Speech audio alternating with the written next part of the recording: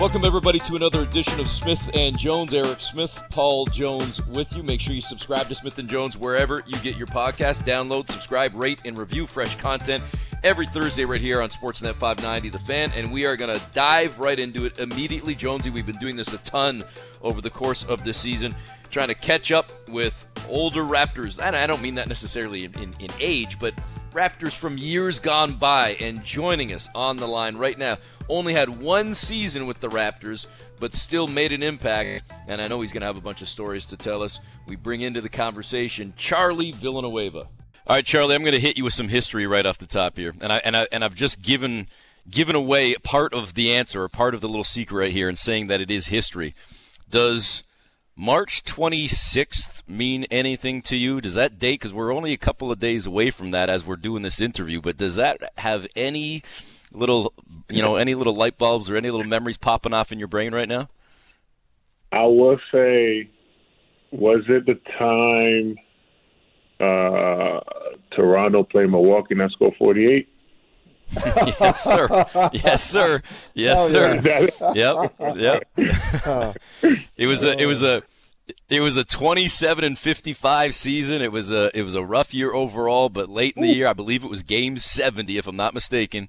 And there you were putting up 48. And man, at that time, and even still to this day, you talk about rookie scoring highs. Like, your name is among the top 10, 15 in history in terms of players to put up that number or those kind of numbers in your rookie season. Like, what a night that was, Charlie. Yeah, if I can remember correctly, I believe UConn was playing George Mason, I believe like in the Final Four or something like that. And they ended up losing, and I was so angry at the fact that you lost. And then it so happened that I ended up taking it out on Milwaukee that night. Charlie, I remember being at that game, and at one point, some people at the bench looked at us. We used to sit in the front row calling the game. Yeah. Some people on the bench looked at us. Guys were checking in, and coaches looking at us like, what's gotten into him? What do you remember specifically about the game? You just told us about the circumstances, but I just remember you shaking guys down, man, and no matter who they put in front of you, it still ended up in a bucket. What do you remember about the game, or any specifics about the game? If I can remember correctly, I believe Chris Bosh ended up getting hurt or something like that, and we needed scoring. So I just took it upon myself, and one of those things, man. This goes for any NBA player, man. It's if you start making a couple in a row, you start feeling good. That basket looks bigger than what it really is, and that's what it was. I was just got into a groove, and man, and the rest was history, man. But that was a good night for sure for me personally. Yeah, Michael Redd had 35 on the other side for the Bucks. The Bucks ended up winning the ball game, but you're right. Bosh went down, played only 7 minutes. You were out there with Pop So and Mike James, and Mo Pete played 49 minutes that night. I just brought up the box score as an overtime game, and man, I'm looking at some of the names here. Coming off the bench, of course, Eric Williams and your guy Joey Graham. Matt Bonner played 28. Yeah. Hoffa was in there for a couple minutes. Derek Martin, man, this is why we love having these conversations, talking about guys from years gone by, Charlie. And your time in Toronto was obviously very brief, but at the same time, the impact that you had on the city, on the fan base, and Charlie, I got to assume the impact that the city and fan base had on you, bringing you into the league as well. What's crazy is that, to this day, because I still go up to Toronto, my son lives out there, and to this day, people still show me love. And what's crazy is I only was there for 6 months, to be honest. For a season. And just the love that the city embraced me, man, it was amazing, man. And, it still is to this day. I remember getting drafted to Toronto, not knowing much about Toronto, but, they just embraced me right away. And I still have that love for Toronto so much. Charlie, does that help you with other NBA guys when you hear guys talk about Toronto? It's changed, but it hasn't. People who are unaware, even though Toronto's won a championship, still don't know much about the city. And, Yep. Some guys come here, I always say they come kicking and screaming, but when they get here, they love it. What do you have to say to other guys around the league who might not have the best things to say about Toronto or are a little bit leery or skeptical about coming to Toronto? Well, to this day, Toronto is still my favorite city. I mean, it's so well diverse. It's I call it. I'm from New York City. I call it. It's very similar to New York, but a lot cleaner and a lot safer. Canada, man. I mean, Toronto is just an amazing city. I mean, there's so much to do, and what it is people just don't know much about it. But once you get there, I mean, it's a wonderful experience for sure. Charlie, Jones and I were yesterday at an event for Canada Basketball, announcing a new partnership. Jonesy actually is on the board for Canada Basketball as well, and the rise of the program on both the men's and women's side, and hopefully bigger things to come for the men this summer at the World Championships and maybe the Olympic Games coming up as well. And the reason I bring that up, you talked about the fact that your son is still up here. We going to see Villanueva on the back of a Canadian jersey one day, or what, Charlie? Yeah, that's the plan. I mean, he's about 6'5", 14 years old right now. He's playing. He's doing well, and hopefully, he can represent the country. I mean, he got options. That's for sure. He can represent the U.S. He can represent, Canada. But yeah, man, he's doing terrific. So I'm happy for him. But Jonesy, the funny thing too is his son's 14 and he's 6'5". My kid's 14 and I don't even think he's 5'6" yet. So I don't think there's going to be a Villanueva and a Smith playing beside each other anytime soon. Charlie, you have really. Well, hopefully he'll be like a footer. He might be 7 feet, so we'll see.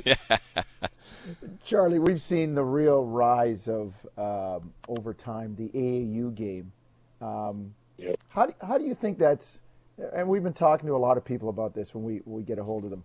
How do you think that's impacted things all the way up to the pro level? Because we see guys coming in, one and done in college, and they're basically 1 year removed from AAU, and now they're playing in the NBA. And I mean, you were a guy that you went to college, and you learned a little bit about life and how to handle your time, and had some older people in your ear.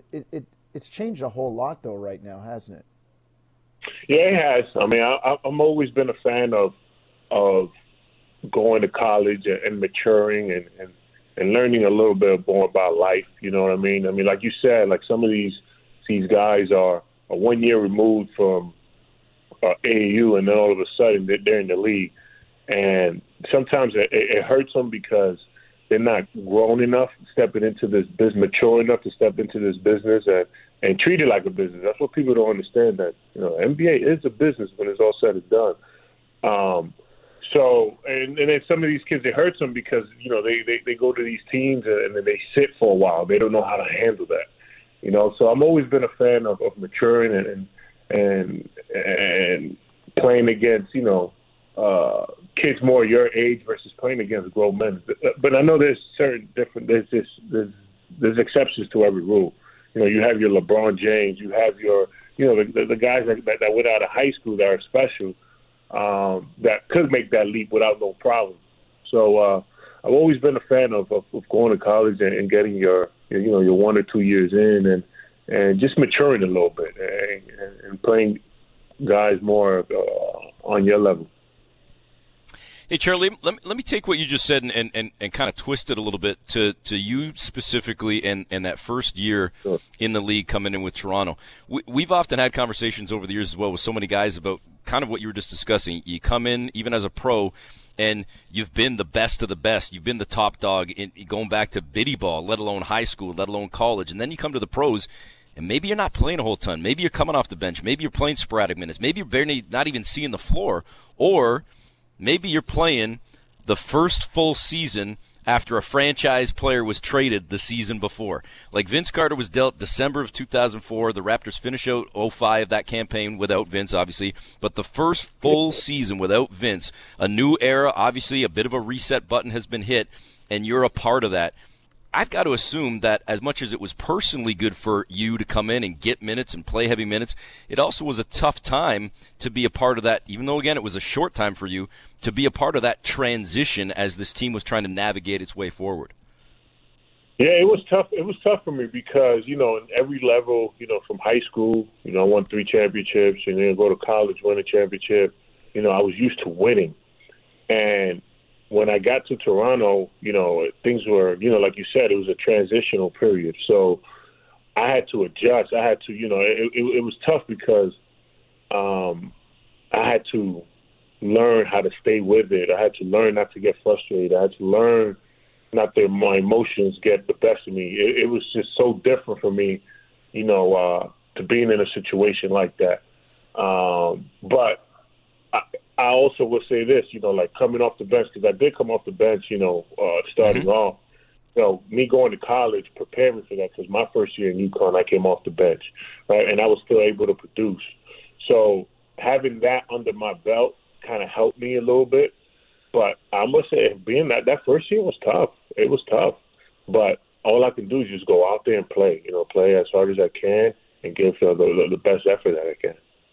Hey, Charlie, how much once you got into the latter stages of your career, and you said it was tough the first year. I mean, you come in wide-eyed, and then you quickly realize this is not only is it good basketball, but it's a grown man's business too. How much did you try to help some of the younger guys who were coming in? And I look at it, there are a whole lot of young guys coming in after you, and you had some time in the league. Yeah, I mean, what's crazy is I had to learn it was a business right away. I mean, my first year when I got traded, I'm going to tell you guys, Jonesy and Eric, I was hurt. When they traded me, I was hurt. I took that personal because I felt like I was so loyal to the team and this, that, and the third, but at the end of the day, it's a business. So I had to learn right away. So spreading the word and just, telling these kids, telling the younger kids, that it's a business, man. And I think they're doing a better job now. I think social media has helped. I think, different things has changed over the course of the year that prepare these kids more, and they have more of an understanding that this is a business. But I try to put the word out and just, you treat this as a business at all times. And always keep that in mind. Even again, Charlie, your words right there are kind of triggering something else I saw the other day, and I'd be interested in your perspective on this. Another former player who's still actively involved in the game, Pops Mensah-Bonsu. I saw a post that he had the other day on his, speaking of social media, on his Instagram, and it was a quote that had been, he gave to a magazine, and he put the quote up, and I quickly reached out to him and just kind of sent him a message and just to give him props for what he said. And this was the quote. He says, "I was a journeyman throughout my career, and people often look down on it. To me, it's what makes me who I am to this day, though. That journey, that process that I went through allows me to now be a better executive." And what I wrote to Pops was, don't ever think about journey or being a journeyman as a bad thing. As he said, the journey was part of the process. Because, Charlie, at the end of the day, we're talking about 30 teams, 15 guys. That's 450 jobs. That's 450 jobs in the entire world with 7 billion people. I don't care if you're the 15th dude at the end of the bench and you play 2 minutes an entire season. You are still a hell of a player, and it takes something to grind to get there and to go through the process, no matter whether you're a star or whether you're a journeyman, whether you're a starter, or whether you're a bit player. It's all a part of it. And I've got to assume that's part of what you're teaching to your children and to young players as well. Absolutely. It's a grind. It's extremely hard to make it to the NBA. And the one thing that you forgot to mention is that every year there's at least 30 players guaranteed to come in, possibly, 60 second round. So that means 30 players have to get out the league, have to go. So having longevity and I don't look like that was an amazing deep quote by Pops, because being a journeyman shouldn't be looked upon. He was able to. It's part of the process. It was his grind. It's his story. It's what he had to deal with, and he did play for numerous years. So Yeah, you should definitely don't look down upon that, man.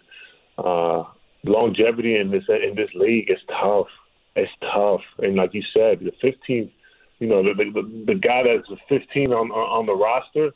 I mean, he was. I guarantee you, he played very nice wherever he came from. He was the man of that team. So, and it's crazy because everybody has to have a different role. You gotta, you cannot have 15 stars on a team. It's just not possible. So people have to adjust, make sacrifices, and accept their role. Charlie, I look at the way the game is being played now, and you are one of the guys, and Eric and I talk about this on our broadcast all the time, that you kind of just missed that era. And you were kind of it was coming around a little bit towards the end of your time where you had the stretch player, the big guy who had the skills to go inside but could shoot it from the outside. I think of yourself. I think of a guy like Andrea Bargnani, and I think of this era and how you would have fit. Give me your take on the state of the game now and the way the skills are looked at differently. I mean, a guy your size back in the day, it's like you dribble the ball twice on the perimeter, like, hey, man, give it to a guard and get inside. But the game's changed now. The game's changed. Yeah, I mean, you said it. The game has definitely changed dramatically, and I think Golden State played a big role in that, where they were able to win championships, where having practically almost 5 guards out there, with Draymond at the 5, being guys that can put the ball on the floor. But nowadays, that's normal. I mean, it's positionless basketball. Sometimes teams be having 5 guards out there. And nobody's playing defense nowadays. The scores nowadays is like 130 to 1. You know what I mean? So I definitely would have benefited a lot from that. Because back in the day, I was ended up guarding bigger guys than me. That was always, I always find that a little bit challenging. For me, being at the position that I was playing for. I was always guarding bigger guys, but nowadays, a big man it's almost non-existent. Where teams out there have, there are 5 guys that can put the ball on the floor and that can shoot. Charlie, how tough can that be, playing out of position and trying to guard somebody that might be bigger, stronger, taller, whatever it may be, and trying to find ways to use your body, your skill set to combat that differential or that difference in game, and then using it maybe to your strength on the other end of the floor? It was extremely challenging for me on the defense end because I wasn't a big strong guy. You know what I mean? Where I can bang with some of the guys down low, but it was always tough for me, and I wasn't quick enough to guard some of these guys on the wing. So it was always a struggle for me. That was a battle that I had to face every single day.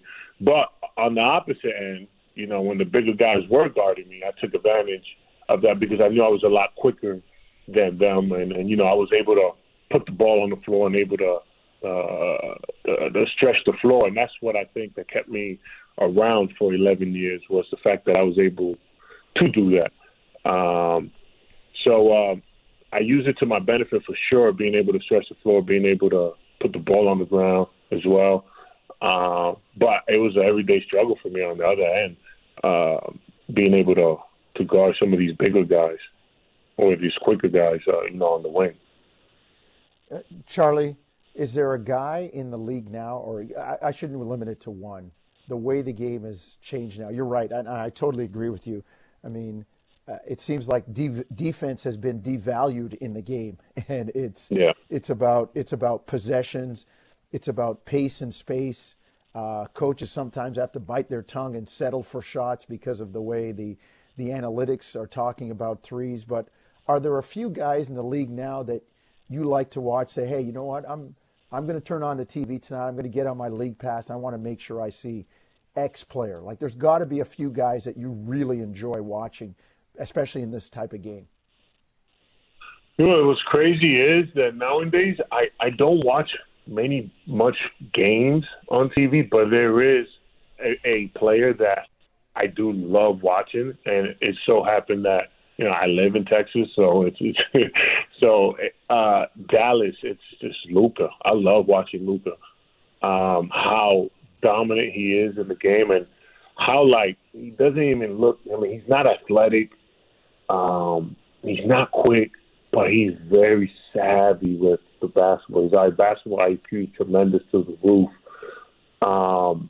And just watching him play, how young he is, and how mature he carries himself with. I mean, he's a general out there, and it's just amazing watching him play, to be honest. Hey, let me flip that on you for a second, Charlie. You talk about his youth and how young he is and what he's able to do. And I say this to you respectfully.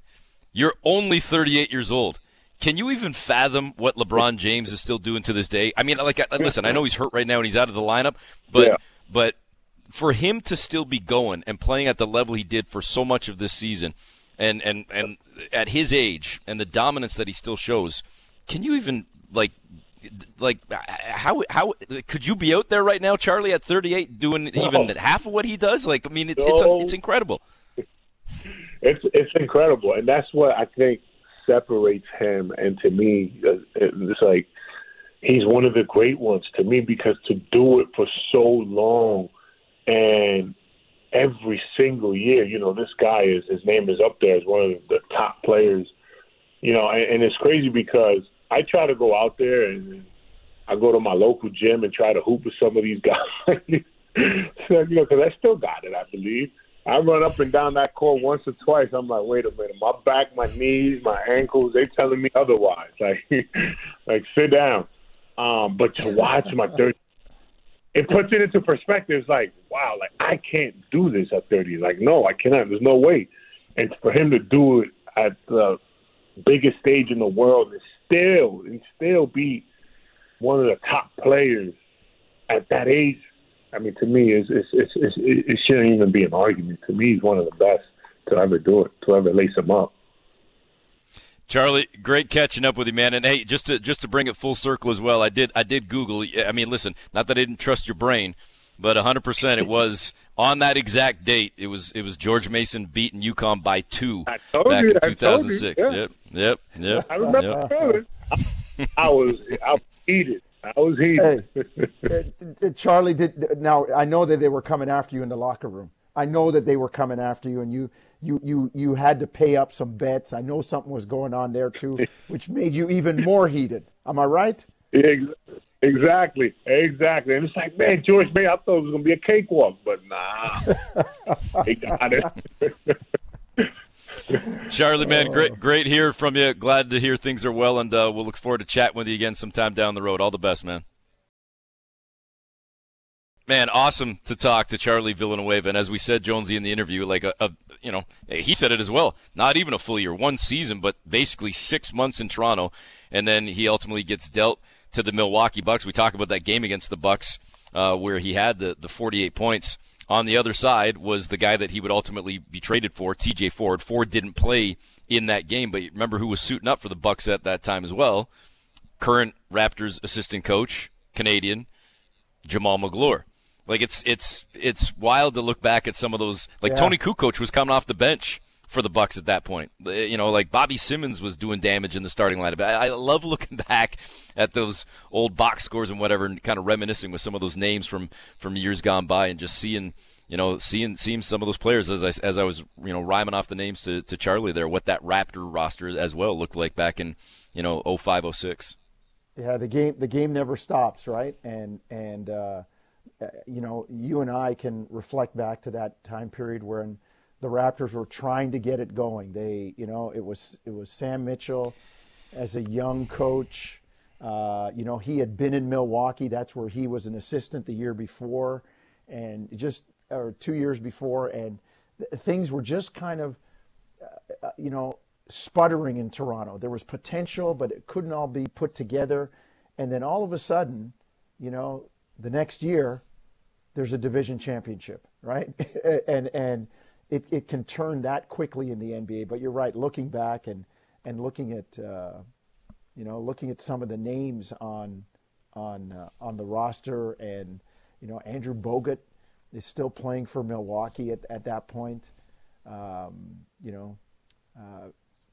Charlie Bell out of Michigan State. It's kind of fun to look back, and it also makes me feel a little bit old. Charlie was only 1 year, but Eric, I remember that game. He was doing damage. He was giving him work, and it was really something to behold, because we know it in the NBA. Any night, these guys are all stars. Any night, any guy can go off. Well, you just mentioned the name of Andrew Bogut as well, Jonesy.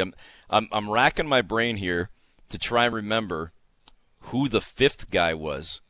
But the all-rookie team, the first team that year, Charlie was on it. And it was Bogut.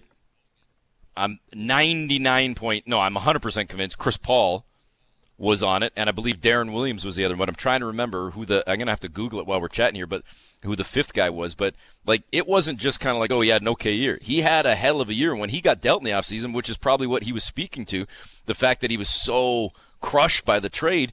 He comes into the league. He thinks he's found a home. He's part of a rebuild and a new generation potentially for the Raptors. And boom, gets dealt to Milwaukee for T.J. Ford and whatnot. And that had to have been a blow. I mean, because he had a hell of a season. Yeah, I beat you to it on the Google. Andrew Bogut, Channing Frye from the Knicks, Chris Paul from New Orleans Hornets, Charlie V, and Darren Williams from Utah. Yeah, and so it was Frye that I forgot. Yeah, that was a time period when people were asking, like, did Utah pick the right guy in Darren Williams? Would you rather have not had Chris Paul? Like all of those things. And I remember the back and forth with all of that, and there was Charlie. People had questions about Charlie when the Raptors picked him. They really did. And he came out and he had a really, really good year, and then bang, the next year he's traded, and that had to have been a blow. Wait a minute, I come in here, I'm a top 10 pick, we're building something, I'm looking at being a cornerstone, I'm first team all rookie, and you're trading me? I can see where that would really hurt. Hey, and as a young and guy, I'll one up the even loyalty would kill. Yeah, and I'll even one up ourselves in terms of what we were just chatting about. Who finished second in voting behind Chris Paul? Second for Rookie of the Year that year, Charlie Villanueva. Yeah. So you're second for Rookie of the Year. You're on the first all-rookie team. And then 3 months after you put up 48, boom, you're dealt. And then here's another one, too. Keep peeling back the onions, the layers of the onion here. You get dealt, and the Raptors needed a guard. Mike James left. T.J. Ford comes in. Ford had a heck of a campaign for a couple of seasons with the Raptors before ultimately Jose Calderon took over the reins. But they ended up essentially replacing Charlie, kind of, sort of, with Andrea Bargnani. Yeah. A very similar player. Similar player. So, I mean, listen, again, you don't get Ford if you don't deal Charlie, but then you dealt Charlie, and then, hold on, we actually liked what he did, and you end up going and getting a very similar player in Andrea, which, I mean, if you're Charlie, probably you're thinking, well, wait a second, why didn't you just keep me that? Yeah. Man, Crazy it's stuff. always fun to peel back the layers of the onion. Anyway, we'll continue with more on Smith & Jones.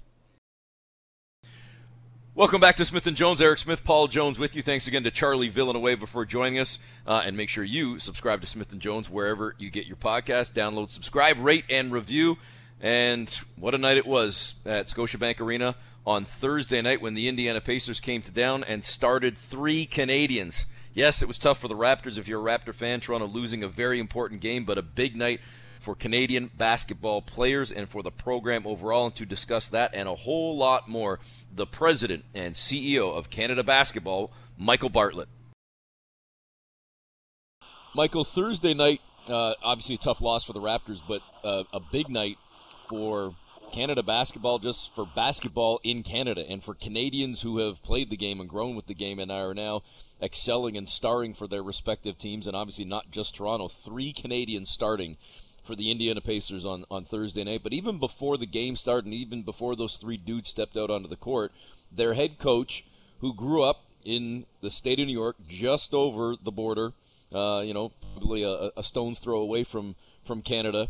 He was talking about growing up and being a basketball fan, but also, of course, being a hockey fan and being a fan of Canada and watching CBC and watching the evolution of sports in this country, and thus bringing a unique perspective, Rick Carlisle, of having seen firsthand the growth of us as a nation, as a sporting nation, beyond just the ice and the puck. And very interesting to hear a lot of the words that he spoke, Michael, and just seeing the sort of the culmination of everything that's been building and building and building for decades now, and how it's really kind of seeming to hit a peak in 2022, 2023. Yeah, it's, Eric, it's great when those outside of this country are recognizing the growth of the game in this country.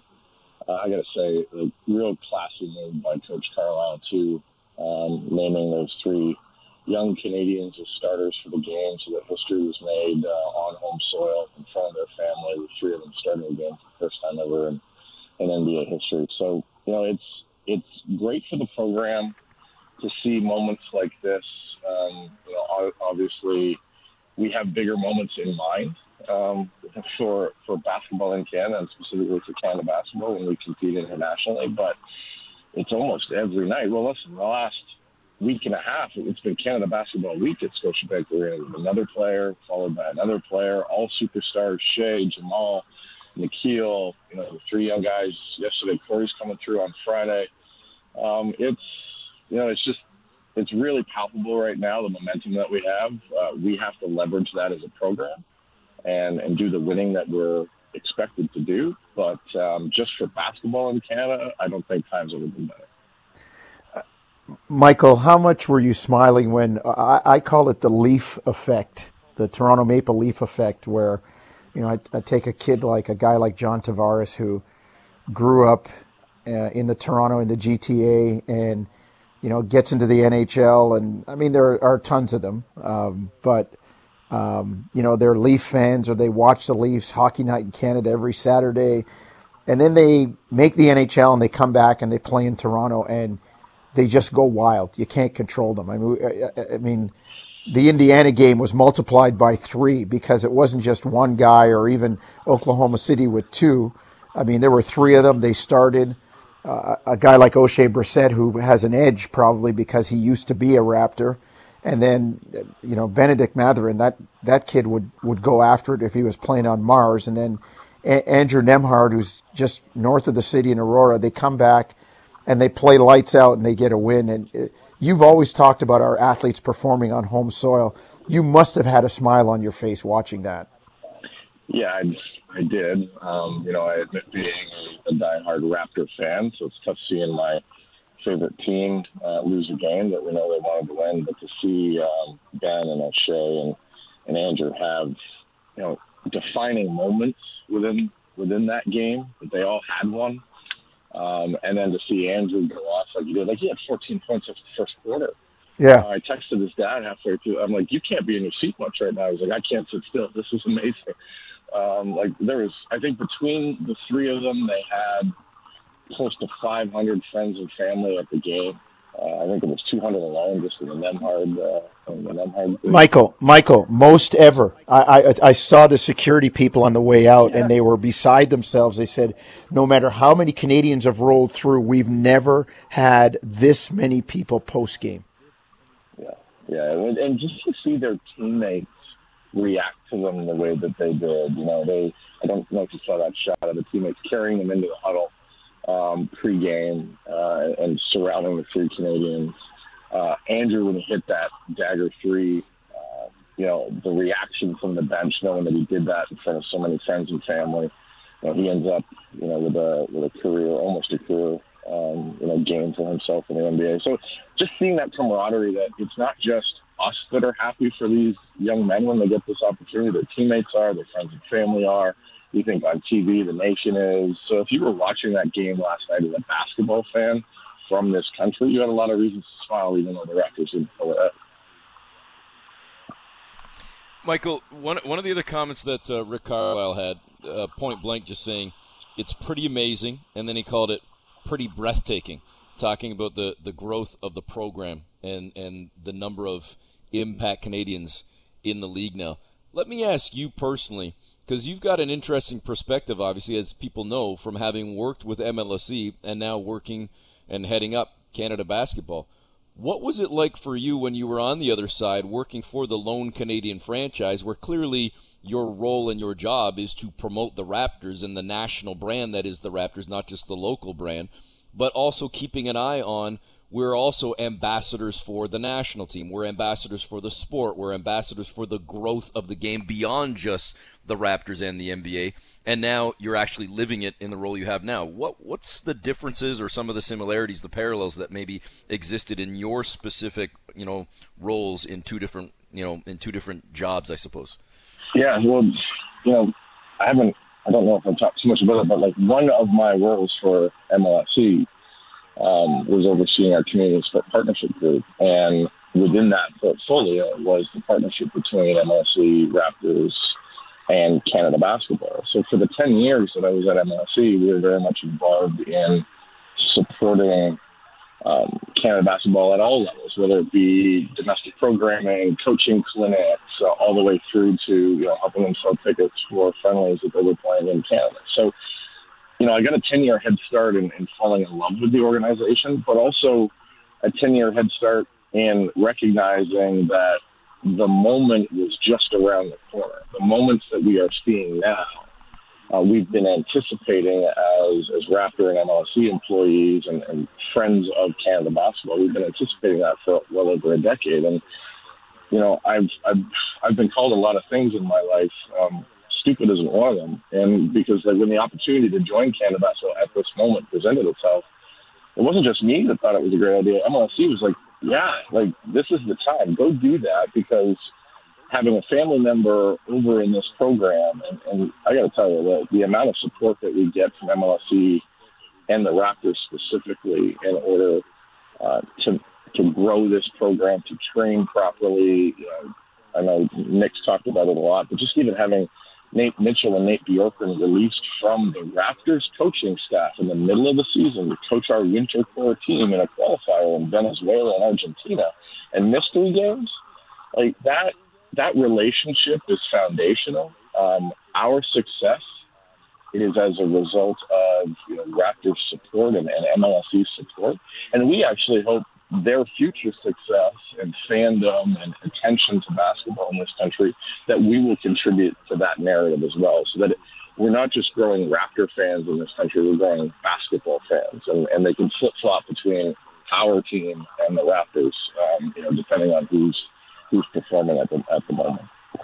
Michael, I love your line where you say the next where were you moment is hinging with Canada Basketball and our teams when we do something on the world stage. And I was talking about this at the news conference. We want medals and we want to dance on the podium. And when I think about it, where do you think we're headed with that? Where could it be down the road? The next where were you moment when a Canadian basketball team, men, women, at the senior level, pulled something off? Yeah, and when I define that ambition, I'll often continue by saying, as a young person, I could tell you where I was when Ben Johnson won. I can also tell you where I was when Ben Johnson was stripped. I can tell you where I was when Donovan won.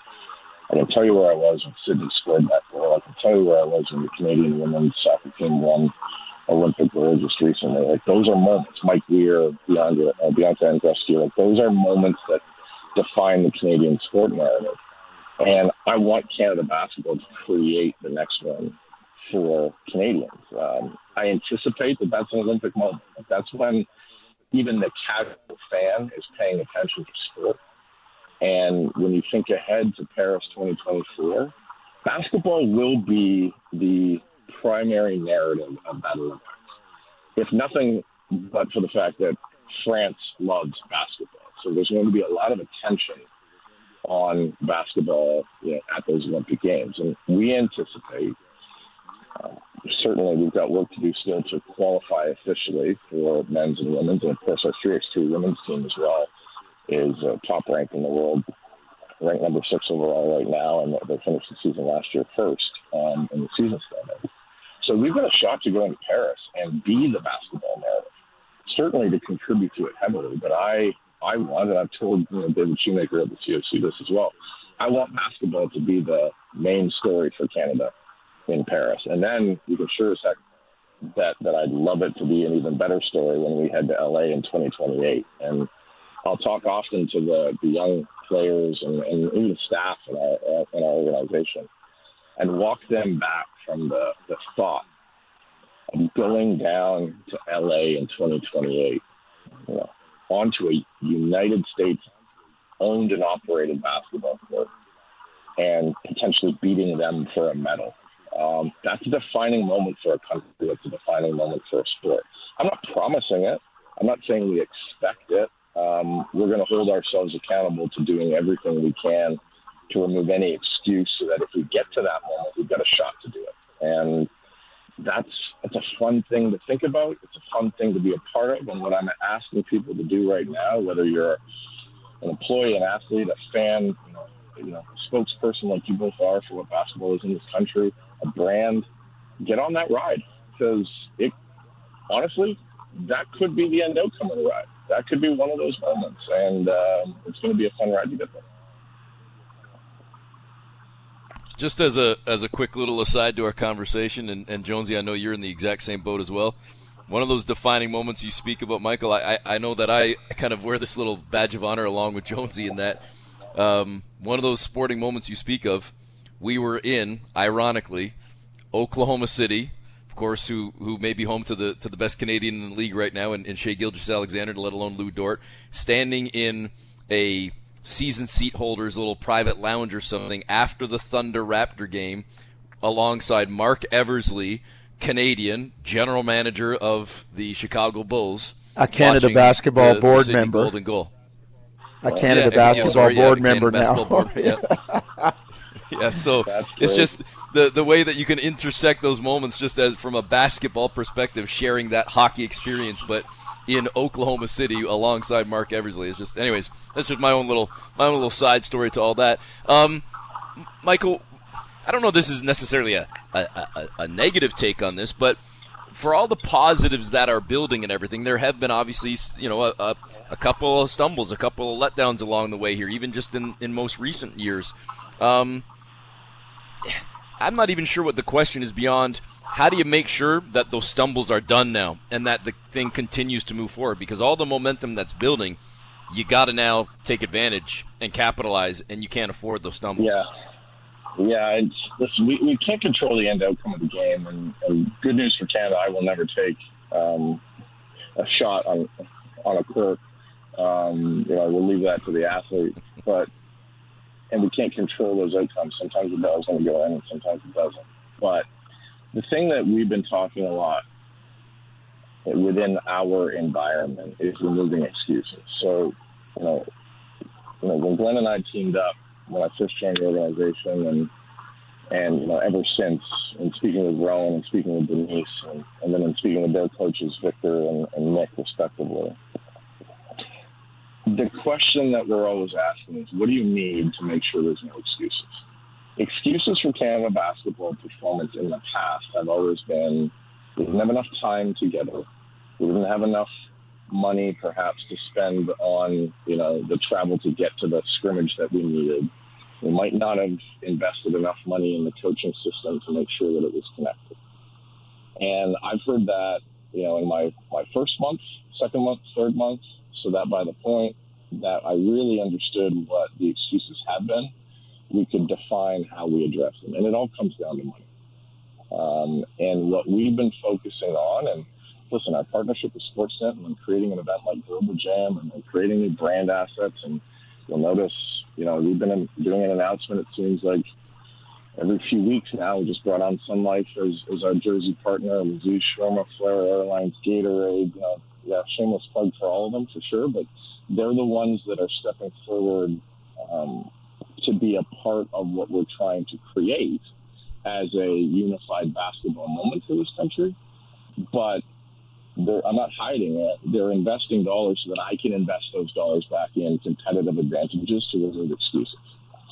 So we've grown our revenue capacity significantly in the last 20 months, and we've grown our expenditures just as significantly, and one would argue, as Jonesy would see as a board member, probably even more than our revenue capacity. But our organization is giving ourselves permission to be in invest-spend mode right now, because if I learned anything from my time in pro sport with MLSE, you do have to spend money on competitive advantages. And competitive advantages will eventually remove excuses. They will become things that you can leverage for the positive rather than things that you say, I wish I had, because now you've got them. So I'm going to give my players and my teams all the room in the world to miss shots, because those are going to happen. But we're not going to have excuses when it comes to resources anymore. That's my job, where I get out of bed every day. That's how I can contribute. And that's how our business team and our operations team and our domestic team and high performance team, that's how we collaborate. We got to understand what those competitive advantages are, and then we got to go raise some money to invest in. Michael, Global Jam is coming up, and announcements made, and there's a lot to it. Where do you see this going in? I mean, it was great last year. Something's being built. You told me last year we had a whole bunch of people all of a sudden saying, hey, we want in next year. Different countries, different places. Everybody wanted to be a part of it once they saw what was going on. Where do you see it heading down the road? I mean, we're in for another terrific summer, but where's it going? Yeah, Jonesy, ultimately, we'd love it to be the annual celebration of basketball, or I'll even call it Summer League North, for that NCAA age bracket that Canadians are anticipating. There's no secret to the fact that we announced Global Jam in the middle of March Madness, because a lot of the players that Canada or the Canadians saw last year are having career years and playing very well in the tournament right now. A lot of the players they're going to see at this year's tournament, they're being introduced to during March Madness right now as they play for their college teams. So I would love for this event to be a series of dates that you circle on your calendar for a hoops fan in this country, and you say, well, it's Global Jam Week. So I know I'm either tuning in or I'm getting my butt to wherever city this is being hosted in. I would eventually love to move this around the country. We know that basketball in so many city centers across Canada is the fastest growing sport. Whether it be Montreal, Victoria, Vancouver, Edmonton, Halifax. So we've had conversations with our friends in each of those cities that have all said one day we'd love to host it. And so for us to turn it into a celebration of basketball and all things basketball in Canada is the ultimate objective. From a development standpoint, and this is, I really started to understand it after debriefing with the high performance teams last year after the event. We have a chance now with this age group to indoctrinate them into our system and make sure that our future winter and summer core players just have one more opportunity to get runs in with our program. Because, I've talked about it a little bit. In FIBA basketball, there's U19 and then senior team. Well, listen, our senior team is on men's and women's. It's chock full. We know who that senior team is going to be for the next 3 or 4 years. So Ryan Nemhard and Thomas Kennedy and, Shai Day-Wilson and, Letitia Amir might be the anomaly and Aaliyah Edwards might be the anomaly. But with so much talent at the ages of 24, 25, 26 in our country, our 23 to 19-year-old talent isn't getting opportunities to play for their country. So from a development perspective, as much as a event property and celebration perspective, we've tried to create a double bottom line. And then I'll say the third bottom line for Global Jam is for the families. Why were there 200 Nemhard family and friends out last night? Because it was the first time they've ever been able to see him play at home, period, full stop. we're not doing enough, or we haven't been doing enough Canada basketball events in this country to give friends and family a chance to see their young son or daughter play for their country on home soil. So the third part of the bottom line is the connectivity with friends and family, and that's a way that we create program loyalty as well. And there we come full circle, Michael, from where we started about, as I call it, the leaf effect, and seeing our athletes play on home soil. And the other thing too is, we've had a problem in the past, and we don't have that problem now.